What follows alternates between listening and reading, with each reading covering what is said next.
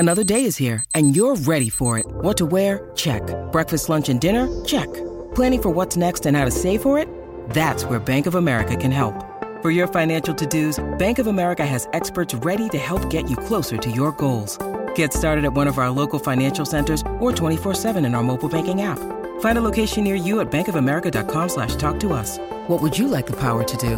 Mobile banking requires downloading the app and is only available for select devices. Message and data rates may apply. Bank of America N.A., member FDIC. When you need mealtime inspiration, it's worth shopping Kroger, where you'll find over 30,000 mouth-watering choices that excite your inner foodie. And no matter what tasty choice you make, you'll enjoy our everyday low prices, plus extra ways to save, like digital coupons worth over $600 each week. You can also save up to $1 off per gallon at the pump with fuel points. More savings and more inspiring flavors make shopping Kroger worth it every time. Kroger, fresh for everyone. Fuel restrictions apply.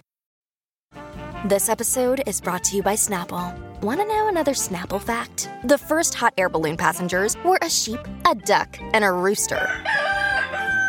Ridiculous. Check out Snapple.com to find ridiculously flavored Snapple near you. Welcome to the New Books Network. Hello, welcome to New Books and Music, a channel on the New Books Network. My name is Bradley Morgan, and I am joined today by my guest, John Lyons. John is a professor of history at Joliet Junior College in Illinois, where he teaches British and American history. And John's latest book is Joy and Fear, The Beatles, Chicago, and the 1960s, and is published by Pure Muted Press. John, thank you for joining me today. Well, hello, Bradley. It's a pleasure to speak to you. Please share with us what your book is about. Well, it came really out of the last book I wrote. I finished a book up in 2013, and that was called America in the British Imagination. And as it says in the tin, it was basically about how the British viewed America since World War II up to the present. And I was always thinking about doing a sort of a mirror image of that book, which was going to be about how Americans viewed Britain. But if you remember back in 2013, when I was finishing up that book, it was just that time when they were talking about the 50th anniversary of the Beatles coming to America. And so that was so much in the sort of media and sort of, in my thoughts, that I thought, well, it'd be a good idea to actually, instead of writing a book about America viewing the British, what I would do is do a book on how Americans viewed the Beatles. And so that was then what I was going to write the book on. And I realized pretty immediately that it had to be based on one particular place. America is just too big to do a book which is America's view of the Beatles. So I wanted to pick a place where I could do like a community study of the reaction to the Beatles. And I picked Chicago because I live here, and also because it was the second largest city in America in the 60s. And it had a large African-American population, student population, suburban population. And these are all people that I wanted to study. And also I thought people would be interested in Chicago because it's in the 60s, you had Mayor Daley, a major national figure, was from there. You had some of the urban riots took place in Chicago. You had the Democratic National Convention took place in Chicago. Many of the black nationalist groups came from Chicago. Students for Democratic Society were based there. So I thought it was an interesting place to the general reader for me to study about how Chicagoans responded to the Beatles. And there was a significant response because your book opens up with a very interesting sentence saying, on Monday morning, February 10th, 1964, war broke out in Chicago. And that was the day after they had performed on the Ed Sullivan Show. So I wanted to kind of, before we dive into their impact on Chicago, I want to explore the background and history to provide context to some things we'll discuss later, because as majorly popular as the Beatles are and influential as they are, there are still some people out there who don't know a lot about them. So before we dive into their influence on Chicago's social and cultural politics, can you briefly share with us what life was like for a young Beatle in Liverpool? Yeah, the first chapter of the book was really sort of setting the context about the origins of the Beatles. Again, this was appealing to sort of a general audience that may not know too much about them, but also I wanted it to appeal to people that did know a lot about the Beatles, but wanted to address the issue about how they became so popular in the UK. So, in terms of the Beatles, as we all know, they came from Liverpool, working class generally. I know people say Lennon wasn't, but if you go to his house, he wasn't exactly living in wealth and luxury. And they came of age when Britain was becoming more affluent and you would say more free. National service was ending. And I think they reflected some of this. They were able to afford to buy instruments. Their audience was able to afford to go and see them and buy their records.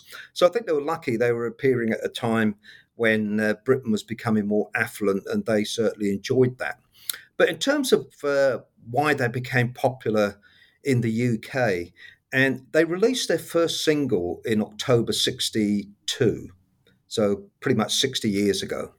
And their fame sort of like grew over the next few months. They then had Please Please Me was pretty much their number one record in early 63. But by the end of 63, they were appearing at the London Palladium, which was the main sort of music venue in the UK. And also they were appearing in front of the royal family. So it gives an idea of their swift ascent in the British entertainment industry. So I wanted to figure out why that was. And I pretty much came up with, which is what part of the book is about, is I think what the Beatles did is they were able to package and sell joy, pure joy. And you can see that, I mean, in so many ways. You can see it in their name. You know, if you think about the name, we have so many groups now that we're so used to that we don't really flinch when we see somebody, you know, that's got some weird name. But the Beatles, when that name was first in the public imagination in the early 60s, the first thing people did was they smiled because it's a very sort of funny name and of course it garnered headlines then for the next 10 years, you know, the Beatles infestation, the bugs, you know, all this sort of stuff. So just a name was just very sort of like funny, joyful, brings a smile to the face. And then when you think about their music is very uplifting, is very joyful. It rises to a crescendo. Their iconic single, I think, really in England anyway, in the UK, was She Loves You. And again, if you listen to that, I mean, who would write a song that's got yeah, yeah, yeah in the title? And again, how many headlines, even today, if you see a headline about the Beatles, there's a good chance it's going to include the words yeah, yeah, yeah. And then you think about their personalities, pretty obviously. They're also very joyful. They were very fun, outgoing, confident, extremely funny. I mean, they were really like comedians. If they hadn't gone into the music industry, they probably could have gone into comedy. And then, of course, their look. And, you know, today, again, we think about long hair on boys as being just sort of like normal. But in the early 60s, it was very, very unusual. And I think, again, it's very joyful. It's something that, again, is kind of like funny, you know, the way they shook their heads, you know, it was very, very sort of joyful for the period.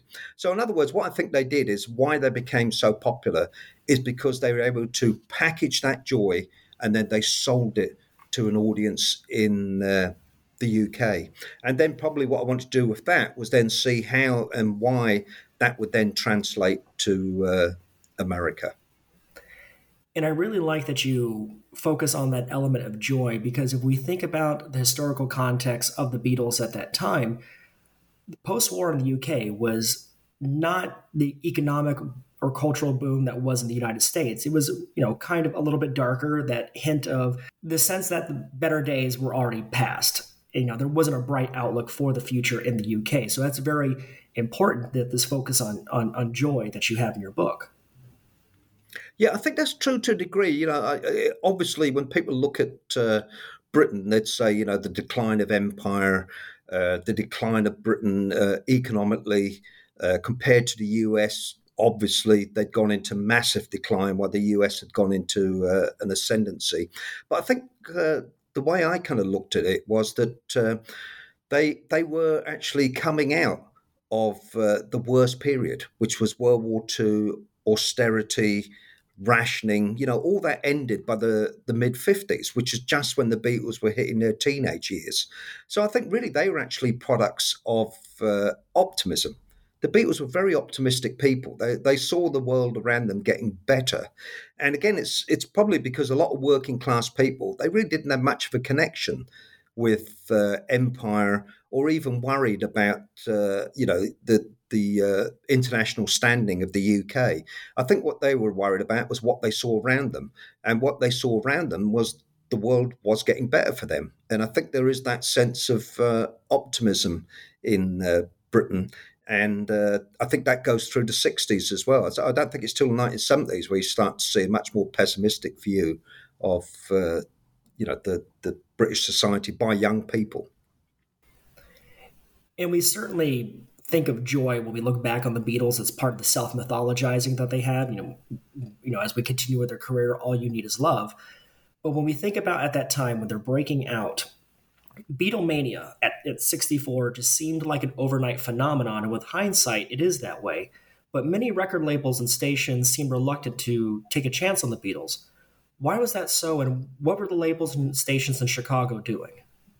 Yeah, in terms of the Beatles came out on Parlophone, which was part of EMI, the major record label in the UK, and they had a parent company in the US, which was Capitol. So therefore, when a record came out on EMI, they would then pass it to Capitol, send it to Capitol, and then Capitol would decide if it should be released or not.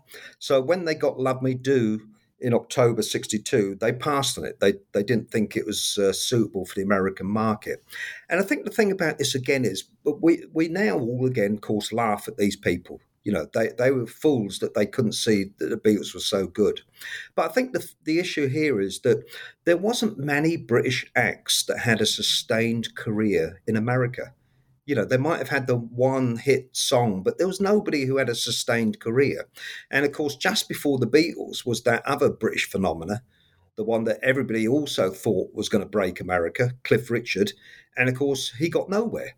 And so that's what was in these record executives' minds, that this is another English group. They're not going to have a career over here. Cliff Richard was a disaster. We pass on it.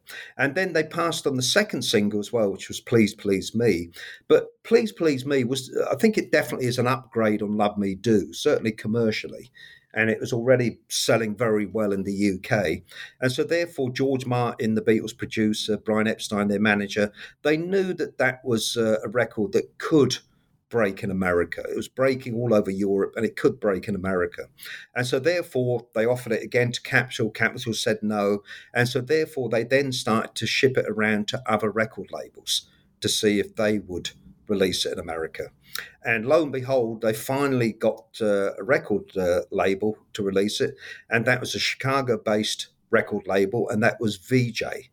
And they ended up releasing a small record label. Actually, for in relation to African American record labels, it was probably the biggest African American record label before Motown. So in that respect, it was big, but obviously nowhere near as big as Capitol. So they released that single in February 63. So that's a year before Ed Sullivan. So that gives you an idea. And then VJ released another single, which was From Me to You, and neither of them got anywhere. They didn't have money to publicize it anyway. It wasn't as if they were a big company, and neither of them singles got anywhere. They had problems about paying royalties. The company was already in a little bit of trouble, so the next singles after that were not released by VJ. They went to other record labels like Swan. And then eventually when the Beatles did break, the reason they really broke in America is because they were getting so much media coverage in the UK. By the end of the year, they'd all, like I said, they'd met the royal family, and there was Beatlemania. The massive crowds that were greeting them and the screaming. And that was being portrayed now on TV in the UK and also in the national newspapers and magazines. And so some Americans started to pick up on that that there's this. The way they picked up on it, actually, the American media, is they saw it as being just so odd that these British that were so staid, the stiff upper lip, and here they are going nuts over these people wearing wigs, which is, how it was portrayed, really. They couldn't believe that the Beatles had long hair. So anyway, so they started to pick it up really at the end of the 1963. And then, of course, you had the Kennedy assassination, which kind of derailed, I think, the popularity of the Beatles in America. But then again, by Christmas, then the Capitol did then release I Want to Hold Your Hand. It then started to sell in January 64, and that's really then what led to them breaking America. And before that, in November 63, Brian Epstein had gone to New York and he'd brokered the deal with Ed Sullivan to then appear on the Ed Sullivan Show on the 9th of February 1964. You touched upon this a little bit in your answer, but I want to explore it a little bit more. You write that one of the factors that influenced the Beatles' success in America and Beatlemania was specifically their Britishness. Can you talk more about that, and what about it specifically? Yeah, in some ways, there's a bit of a dichotomy here, because in some ways there was some people in Chicago and America who didn't like the fact the Beatles were from the UK. There was still a sort of leftover of sort of like anti-British feeling that has been in America, obviously very much after the Revolution, the War of 1812, and then, right up until World War One, really. But it then started to subside. And I think in terms of the Beatles, when they came to America, there was a appreciation of British culture, probably more so than there had been for a long time. And I'm thinking about before the Beatles even set foot in America, there was already mention of, quote, a British invasion. That phrase was already being used in the newspapers in America, but it wasn't related to the Beatles. It was related to the films, the British films that were coming to America, Lawrence of Arabia, Tom Jones. These were huge hits before the Beatles came. Broadway, that was basically becoming dominated by British actors and plays. And, of course, James Bond, that was on the way as well at the same time. And even Mary Quant, the designer who, one of the designers anyway, that certainly designed the miniskirt, she was already in America and her clothes already coming into British stores. So I think they're already sort of making inroads to British culture in America, in movies, in theatre, in other facets of culture, but not music. It was the Beatles that really broke the music. But anyway, I think the importance of that is that when the Beatles then landed in America, they had an advantage over people from groups from other parts of the world. In the fact is they spoke English, and that's a great advantage they had, because Johnny Hallyday, a very big French star, famous all over the Francophone world, basically never made it outside the Francophone world, because he just couldn't communicate in the same way as the Beatles could with Australia, New Zealand, Canada, and the US. So I think the fact they spoke English was a big part. You can't imagine, again, their humour coming across in America if they didn't speak a common language. Again, if you can imagine a group that was speaking in Spanish, trying to be that sort of like very quick humour, it just wouldn't have worked, really. And then, of course, the other thing is that the Britishness meant that they'd become so in tune with America. They knew America so much because of its influence on Britain. And if you think about the Beatles' music, it was really American. All the early Beatles music was influenced by America. It was, rock and roll music, it was R&B music, and it was country music. They were the three elements in the Beatles' music. So I think that was important, because then when it came to America, it sounded familiar. Beatles' music was different enough to make them different, that they could stood out.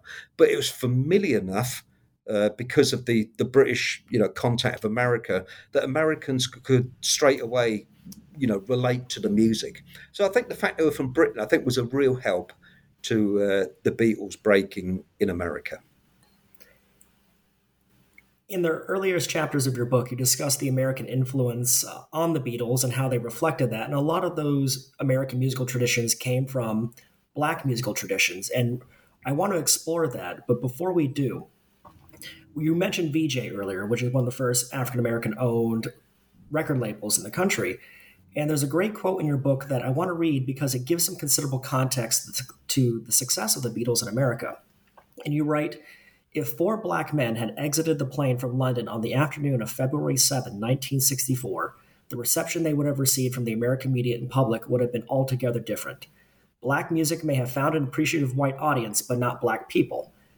And it's an incredible quote by itself. And when you consider also just how racially segregated Chicago has historically been and still is, it makes me wonder, how did the Black community feel about Beatlemania at its height?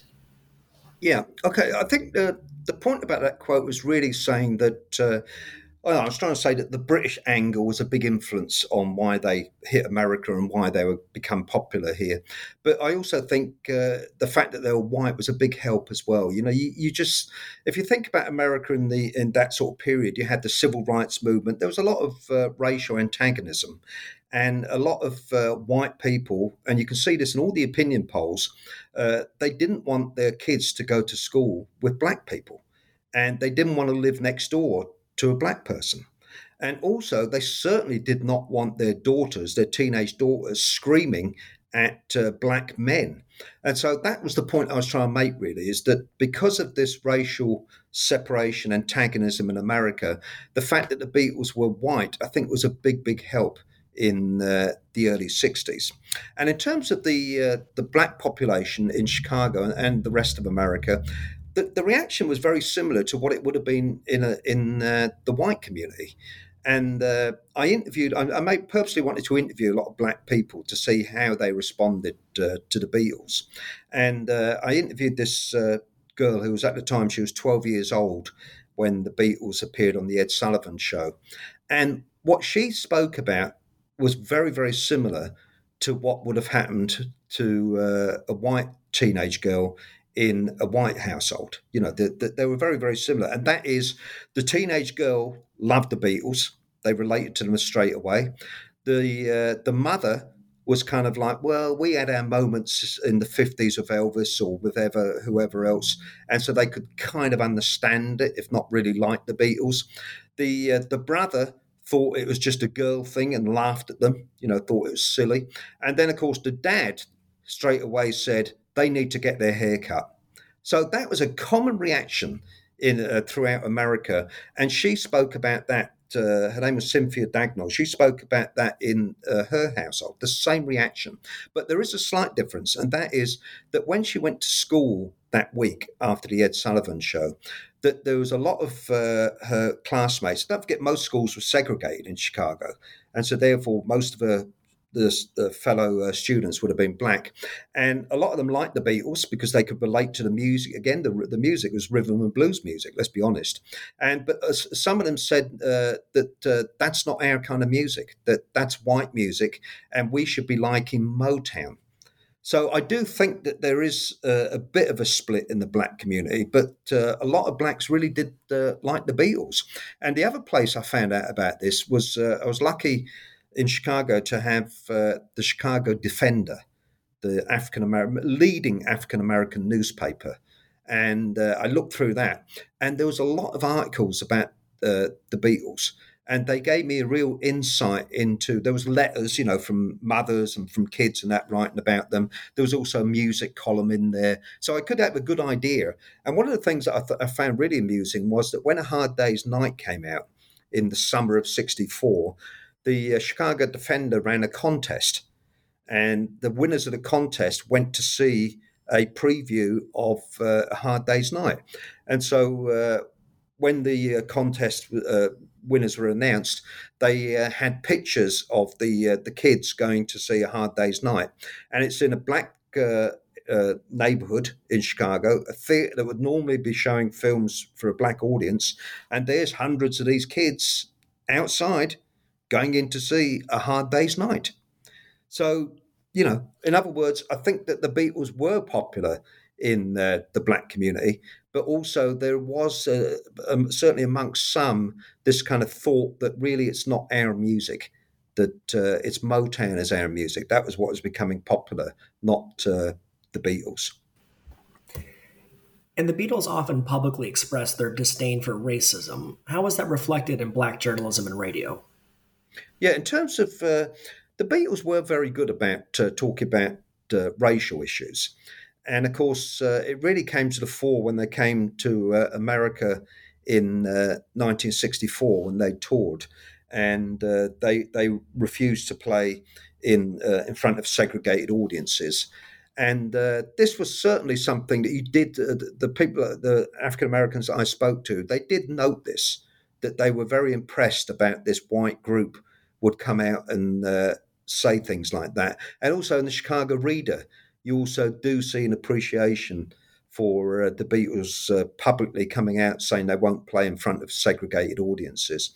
But in terms of the Beatles and their like of black music, they loved obviously Chuck Berry and Bo Diddley, both of them who recorded at Chess Records in Chicago.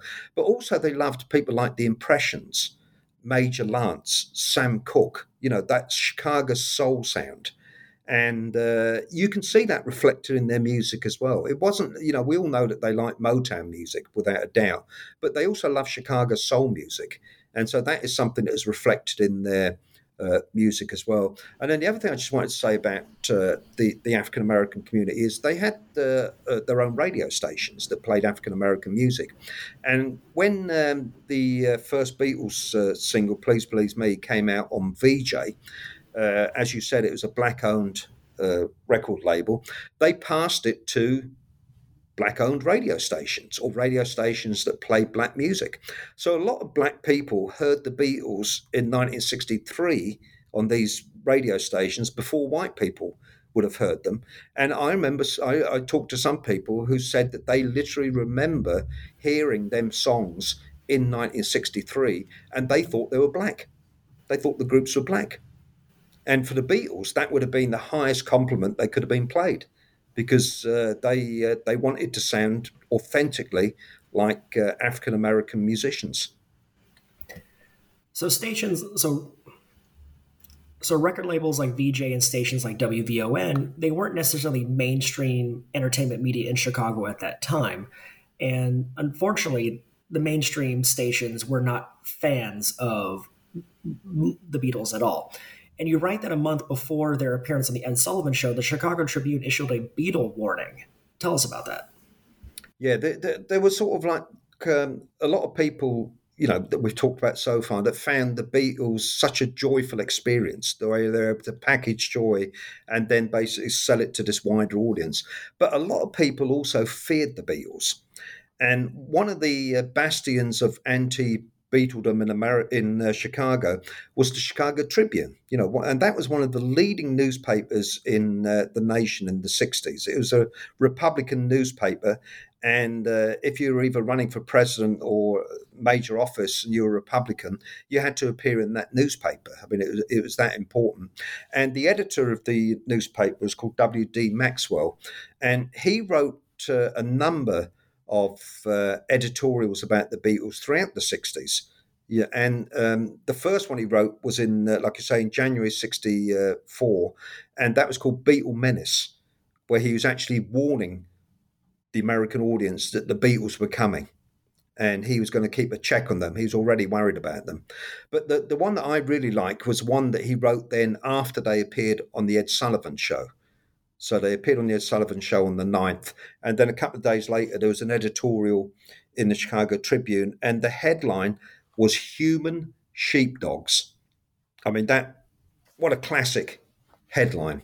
And, I think that sort of gives you an idea really about the Tribune's and W.D. Maxwell's reaction to the Beatles. And I think that what they were worried about is that the Beatles in many ways symbolized changes that were already taking place in America. America was already moving in a direction that these conservatives didn't really like. I'm thinking about the civil rights movement. I'm thinking about the beginnings of a women's movement. The Feminine Mystique had already been published. The Women Equal Pay Act gave women the equal pay. And then the Supreme Court decision that disallowed prayers in public schools. All of these things were what conservatives worried about. And I think they saw the Beatles and they symbolised a lot of these concerns. You know, the long hair, for them that symbolised hedonism, a lack of responsibility. It was playing with gender norms. And of course, it also suggested homosexuality. So I think that they were worried about the Beatles, people like W.D. Maxwell and the Tribune. But the other places that worried about the Beatles was the church. And of course, the Chicago at the time had the largest Catholic diocese in the country. And it was amazing how much influence the Catholic Church had in Chicago. I mean, they had the ear of City Hall, but also the priests used to write columns in local newspapers. And of course, a lot of these columns were about the Beatles. And of course, what they were worried about is the girls in the audience, that they were spending, should we say, too much time thinking about sensual pleasures and not spiritual matters. And so the Catholic Church was certainly very worried about the Beatles. And then the third bastion, if you want to say, of anti-Beatledom was, of course, Mayor Daley. And he was worried because, of course, in the summer of '64, the Beatles were coming to Chicago. So you touched upon a lot of reasons why people were resistant to the Beatles. They sounded black. They performed music that was based off black music, the homosexuality, the enticing young girls. And there's a great quote in your book where you say, in the years following their debut in the U.S., many Beatles fans found their joyous music an inspiring call for freedom, but others saw the music as disconcerting and the whole phenomenon as a distressing indictment of the modern world. And this is something that's very important because culture impacts politics. You mentioned Richard Daley, who was the mayor of Chicago at the time, and he viewed the Beatles as a threat because they symbolized these progressive cultural values. Yeah. What was he specifically doing in his capacity as mayor to combat Beatlemania? Yeah, it's hard to sort of like overemphasize how important Mayor Daley was in the '60s. He was mayor of Chicago from 1955 until he died in office in December '76. And a lot of people say that if he hadn't died in office, he'd still be mayor of Chicago today. And he also had, it was such a powerful position that he had in Chicago that he would have an influence in Illinois, the capital of Illinois, Springfield, on the politicians there. But he also have an influence on the politicians that went from Chicago to Washington, D.C. So he had a lot of influence. It wasn't just Chicago, it was well outside Chicago as well. And he was somebody who was called the boss in Chicago because of his power. And his papers are at UIC in Chicago, University of Illinois at Chicago. And so I looked through his papers, and it was quite amazing because if you wanted to get anything done in Chicago, you wrote to Mayor Daley. And of course, in early '64, teenage girls wanted the Beatles to come to Chicago. So they wrote to Mayor Daley. That's how powerful he was. They thought that basically it was all down to Mayor Daley to decide whether the Beatles came to Chicago or not. And he certainly did play a major role in that. But also they wrote to him asking him for tickets to the shows when they did appear. They wrote to him asking if they could meet the Beatles. And also they wanted to give the keys to the city to the Beatles. And so they wrote to Mayor Daley. Now, so that gives you an idea of how powerful he was. And when the Beatles came to Chicago, they eventually played in Chicago on September the 5th, 1964, and they played one concert.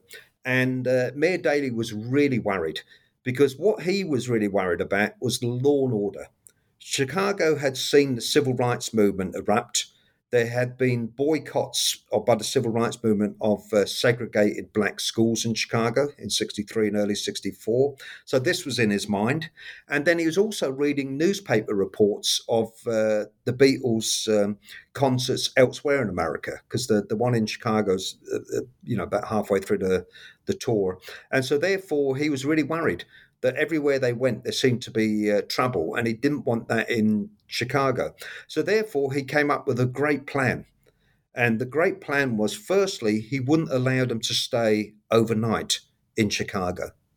And that's why when they played in Chicago on September the 5th, 1964, they came in Chicago about 4:30 in the evening, and they gave a news conference. They played their concert, and then they got back to the airport and were on their plane by 11:30 at night. So 7 hours is all they spent in Chicago. And then the second part of his great plan was he was going to keep it a secret where the Beatles were going to land, because he realised that every time that the Beatles arrived in a city, there'd be thousands of people greeting them at the airport, and some of this would lead to unruly behaviour. So he decided that he wasn't going to tell anybody where the Beatles were landing or what time they were going to land. But of course, the promoter in Chicago had a press secretary, and the press secretary's job is to get press coverage. And so therefore he decided he was going to tell the press. So he leaked the information to the radio and to the press that the Beatles were coming into O'Hare Airport at 4:30. And Mayor Daley went absolutely nuts. And he phoned the airline and the pilot and said to them, "You're not coming into O'Hare Airport, you're now coming into Midway." And so that's why the Beatles arrived at Midway Airport, which was a much smaller airport than the one at O'Hare in 1964. And he also planned meticulously with the police department about how many police would be on duty. He had hundreds of police inside and outside the arena. Of course, what used to happen is a lot of teenagers used to try and get into the arena days before the event. They'd hide in the bathrooms and things like that. And of course, the police then would go into the bathrooms the days before the concert and take the teenagers out. And so anyways, it was certainly a military operation that Mayor Daley had planned to avoid any of this unruly behaviour in his town.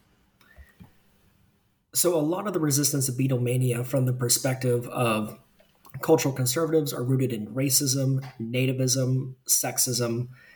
But one of the fascinating things I learned from your book is that while traditionalists and cultural conservatives were outraged by the Beatles phenomenon, the American left generally ignored them. And this was fascinating to me because there's no shortage of examples of culture war issues for traditional conservatives. But this interests me because when it comes to culture wars today, everyone has to take a stand now. And I wanted you to tell us about specifically why the left side of the spectrum was so apathetic towards the Beatles. Yeah, I think in terms of, again, you've got to realise, that what we know now about pop music, rock music, and about the sort of the way that a lot of pop stars have used pop music for their political or, social issues that they want to promote, like, as you know, of U2 and all other groups as well, or many other groups. But that was unheard of in the early 60s. So basically, the only view that the left had of pop music is it was something that was promoted and produced by big capitalist corporations. And they saw the music as relatively shallow. It was just talking about things like love and wasn't addressing major issues. They saw some of it as decadent, that it was trying to get young people to dance and to take their minds off the problems of the day. And also they saw it as manufactured, that it wasn't authentic music. It was something that was the record labels and the producers just got these pop musicians that look good, and then they just produced music for the mass market. So I think the left were very, down on pop music or rock music in general in the early 60s. And I think in England, in some ways, if you think about it, the Beatles were certainly portraying themselves, and I think it's pretty much true, as working class. And so I think there was some elements in the left in the UK that kind of did sort of warm to the Beatles because of that factor, that they saw them as working class. And also because then the Beatles started to give press conferences, and they were very irreverent. They always sort of, they're anti-authority.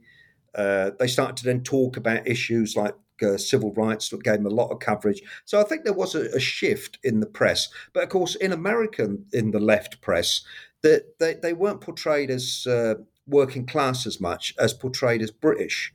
And so, therefore, I don't think that the left in America could warm to them as much as the left in the UK did. And for the left in America, it's very noticeable that the music that they loved was folk music. They saw that as authentic. They saw that a lot of folk musicians were addressing issues of the day, and they felt that pop music was just couldn't compare to folk music. Earlier, you were telling us about how Mayor Daley leveraged the political machine to essentially counterbalance what the Beatles were doing. And when the Beatles played Chicago for the first time, it was halfway during their 1964 North American tour, and there was a lot of resistance leading up to that tour. I want to know how that first Chicago concert went after all of this had happened and they're finally playing. Yeah. Okay, so they played their first concert was in September the 5th, 1964 in Chicago. And it was promoted by a promoter in Chicago called Frank Fried, who's an absolutely fascinating figure because he is actually of the left. You know, we were just talking about how the left responded. And he was a steel worker in Chicago. He was laid off. And he was a member of the Trotskyist Party, the Socialist Workers' Party. He was a Trotskyist right till his death, you know. And it was sad to say he died when I was writing the book, so I never got a chance to speak to him. But he did produce his memoirs, which I was able to see. And he basically remained very much a leftist socialist right until the end. So he was promoting the Beatles in Chicago. And, of course, he loved folk music. You know, he just like I was saying, that the left in America just loved folk music. He knew very little about pop music. So he decided that they should play in an arena in the Chicago Stockyards. And the arena was called the International Amphitheater, and it held 13,000 people, one concert there. And the venue they played in, usually they used to have stockyard events in there. You know, in other words, it was a place where you'd see cows walking around the floor rather than Beatles or pop groups playing up on stage. And that was the venue that he chose to put the Beatles on. So it was a totally unsuitable venue. And then, like I say, it held 13,000 people. Now, they got 50,000 applicants for the tickets. So he realised pretty quickly that he'd made a big mistake. And so he wanted the Beatles to play a second show, and because of their busy schedule, they wouldn't. So that gives you an indicator of how little that people in the music business and people like Frank Fried knew about pop music in the early 60s.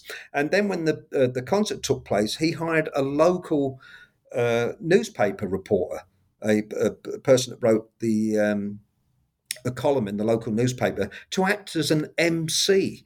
So this is a middle-aged man who previously, for the previous few weeks, was writing columns about how useless the Beatles were and about how stupid they were and how stupid the girls were that followed them. And there he was up on stage introducing them on September the 5th. So in many ways, it was such a strange concert. You know, it was in a very strange place. It was a place where they could have played to a lot more people. And it was introduced by this MC who really knew nothing about the Beatles and didn't even like them. So it was far from being a professional concert.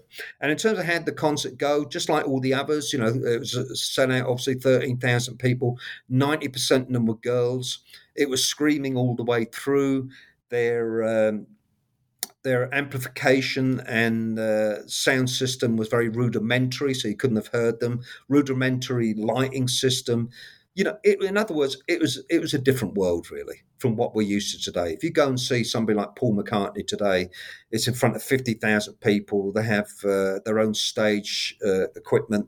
They have their own lighting, huge sound equipment. They have big screens, don't they, up on so you can see them. So it's just a completely different world to see the Beatles in Chicago on September the 5th, 64. But the other thing to just say about it is they gave a press conference before the concert. And this press conference, they arrived in Chicago, and a lot of middle-aged white newspaper reporters were there to greet them. and they were very cynical about the Beatles. They didn't like them very much. The Beatles by that time were exhausted. They were tired. They'd been on the road a few weeks, and the press conference did not go at all well. They were the questions that they were asking were sort of silly. They were provocative, and the Beatles were responding with very few words. They were annoyed, so it gave an indicator really about how things were already changing. You know, if anybody ever watches that press conference that the Beatles gave when they first landed in America on February the 7th of that year, 64, at Kennedy Airport, they were so funny. They were so happy to be there, so joyful. And then you look at the coverage of the Chicago press conference, it was just so different. I think they'd already become by that stage pretty disillusioned about these big tours. You profile several people in your book who experienced Beatlemania at its height in Chicago, and you have a lot of great stories that come from a lot of great interviews. But I want to ask you about one in particular. Tell us about the black teenage girl who attended that first concert and what that experience was like for her. Yeah, her name is Cynthia Dagnall, and like I say, I wanted to get the black experience, and I was so lucky to get her because, first of all, she could remember a lot about watching the Ed Sullivan Show. And like I was saying, she was very open about how the family viewed the Beatles in so many different ways. And she was the one that told me about what it was like then to go into school that week and to have this sort of antagonism between the students about the Beatles. And then she wanted to go and see them. But of course, the Beatles played in the Stockyards, which is in the southwest of the city. And that is a place at that time, especially, was extremely dangerous for black people.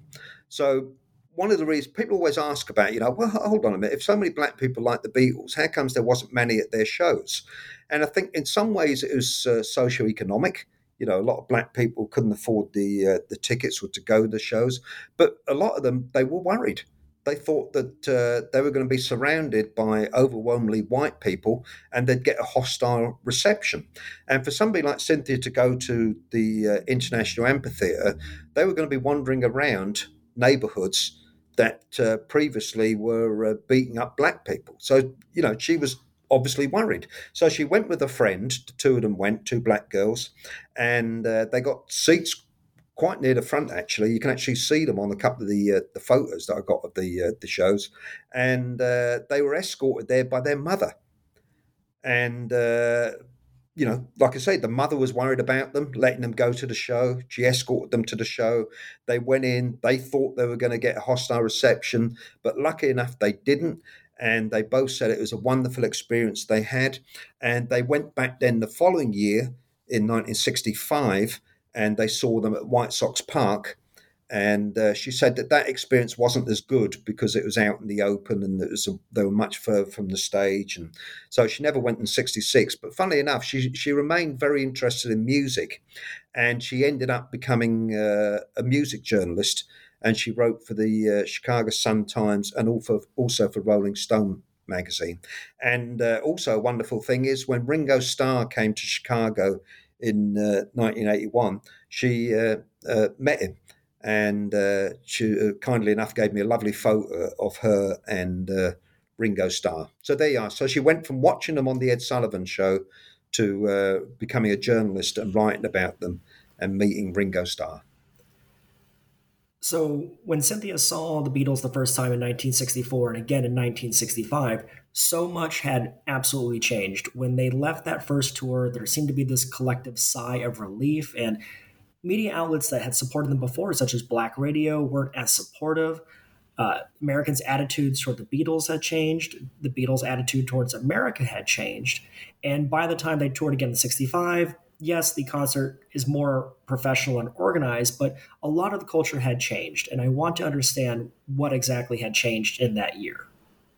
Yeah, the first thing to say about the 64 tour, I mean, it was in 24 cities they played, the Beatles. I mean, that's just unbelievable. 24 cities, and that was spread over 33 days. And they were flying on a plane, and it wasn't very organized. They didn't start on the West Coast and then worked east. It was basically a haphazard route that they were flying across America. So they flew thousands upon thousands of miles. And again, everywhere they went, They were, met by huge crowds. Everybody wanted a piece of them. The media wanted them, the promoters wanted them. It would have been just an overwhelming experience. And when they came back to the UK after that tour, they all gave interviews to the media and they said, never again. We're never going to do a tour like that again. It's just so, overwhelming and so tired. But when they came back in 1965, they played in 10 cities and it was spread over only 17 days. So they're only in America for 2.5 weeks. And for a part of that tour, they also had a rest in California. So it was a much more civilized length of tour compared to the one in 64. Now, in terms of where they played, like I say, they played in a lot of arenas in that year in 65, which again gives you an indicator about where the music industry was heading, towards these bigger arenas, bigger stages, places where they could play. But in terms of the audience was also beginning to change. I think this is more so in 66, actually. You can see a change, 64, 65, 66. But they're already, the audience was already beginning to adopt British fashions. So you started to see boys having a bit longer hair. You start to see the girls starting to wear the straight hair that the Beatles' girlfriends had. You're also seeing that the audience is becoming now a little bit more gender neutral. There was, again, overwhelmingly girls, but there was certainly more boys in 65 and again, more boys again in 66. So I think it was beginning to reflect the changes that were coming to America. The audience was becoming more boys beginning to like the Beatles. The Beatles were also becoming a bit more accustomed to touring. And again, this then, by 1966, I think it had become even more prevalent about these cultural changes that were taking place.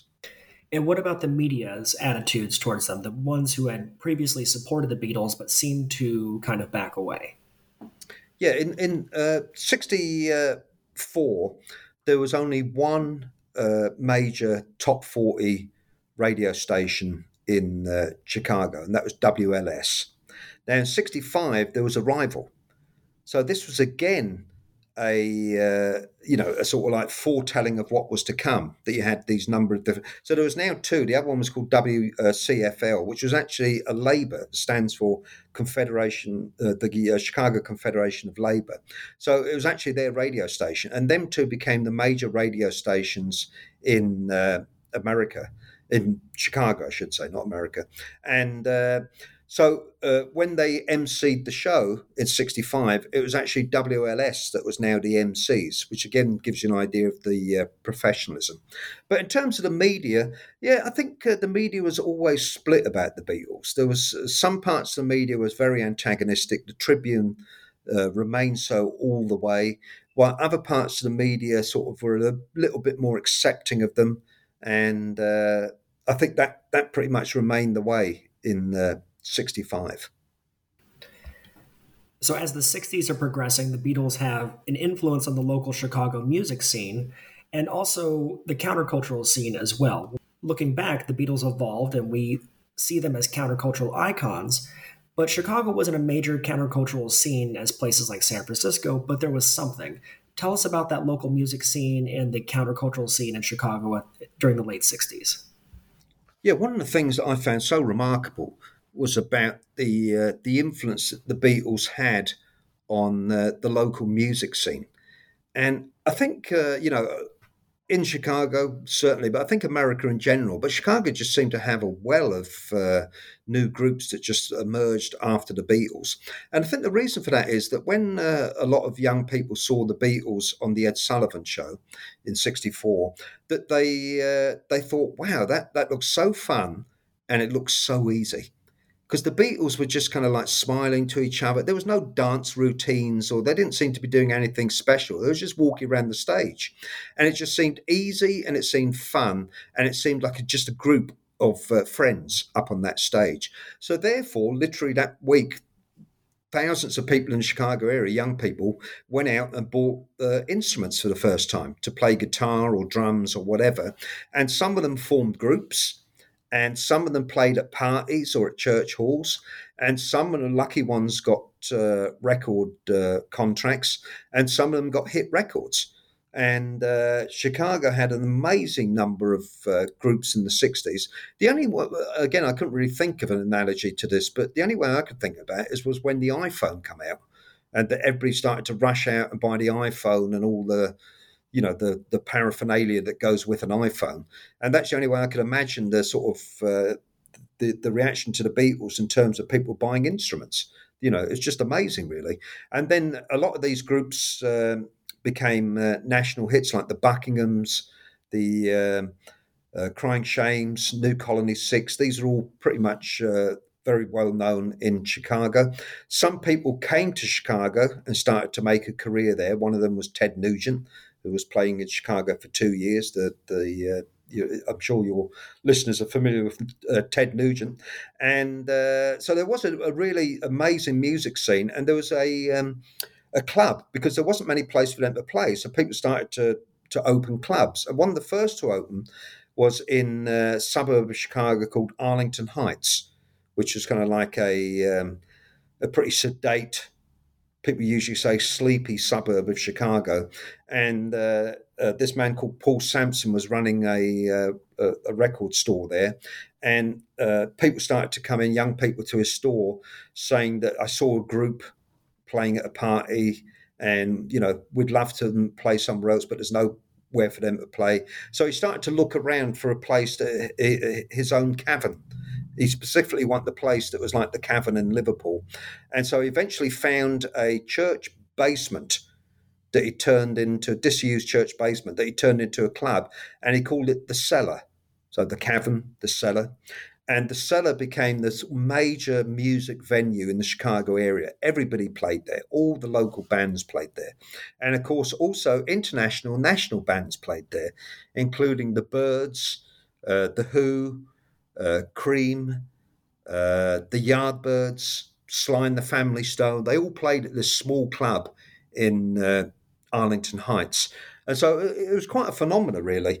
And then the other thing I should have said also is that, a byproduct, I think, of the Beatles phenomena is that it wasn't just boys that started to form groups because of the Beatles. It was also girls. And I think this is the first time. It's hard-pressed to think about many all-girl groups playing their own instruments before the Beatles. Very, very few. But after the Beatles, there was a number of them all over the Chicago area.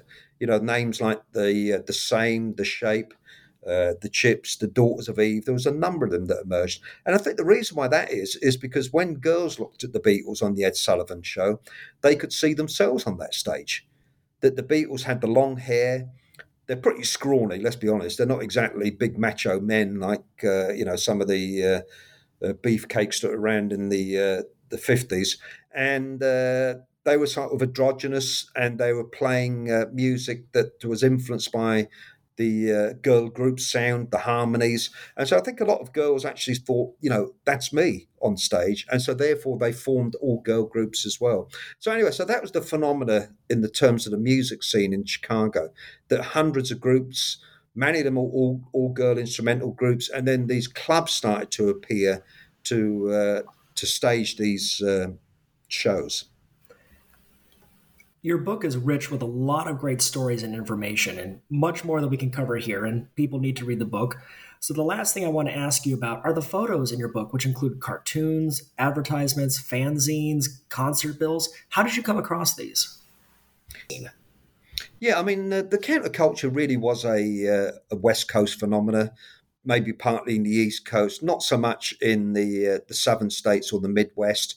But there was a countercultural scene in Chicago, and it was built around a newspaper called The Seed. And as the Beatles became so associated with the counterculture, The Seed was a very pro-Beatle newspaper in Chicago. It reported on the counterculture. It was very antagonistic to Mayor Daley, but it was also very supportive of the Beatles. They had the Beatles on the cover of their newspaper. They had interviews with them. So that was the centerpiece, if you want to say, of the counterculture in Chicago, The Seed.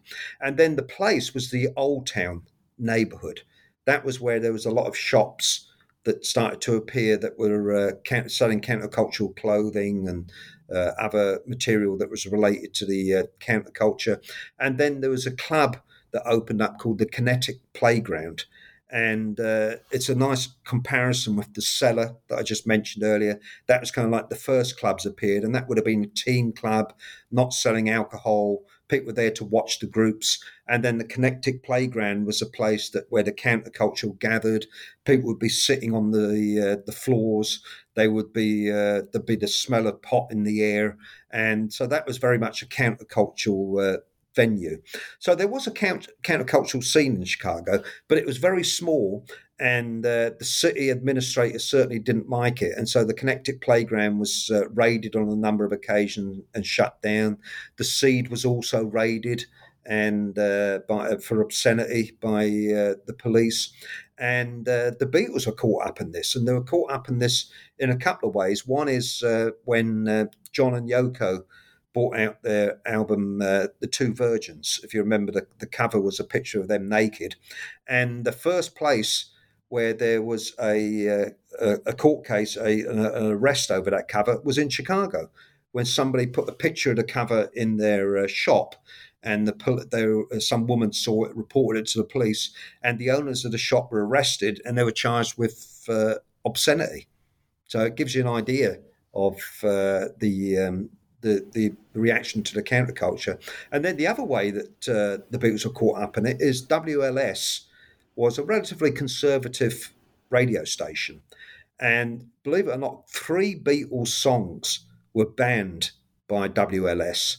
And, or I should say 2 Beatles and 1 John and Yoko. But the 3 were A Day in the Life, which was also banned by the BBC for drug references, or what they perceived as drug references. And then the Ballad of John and Yoko was banned because of the mention of the word Christ.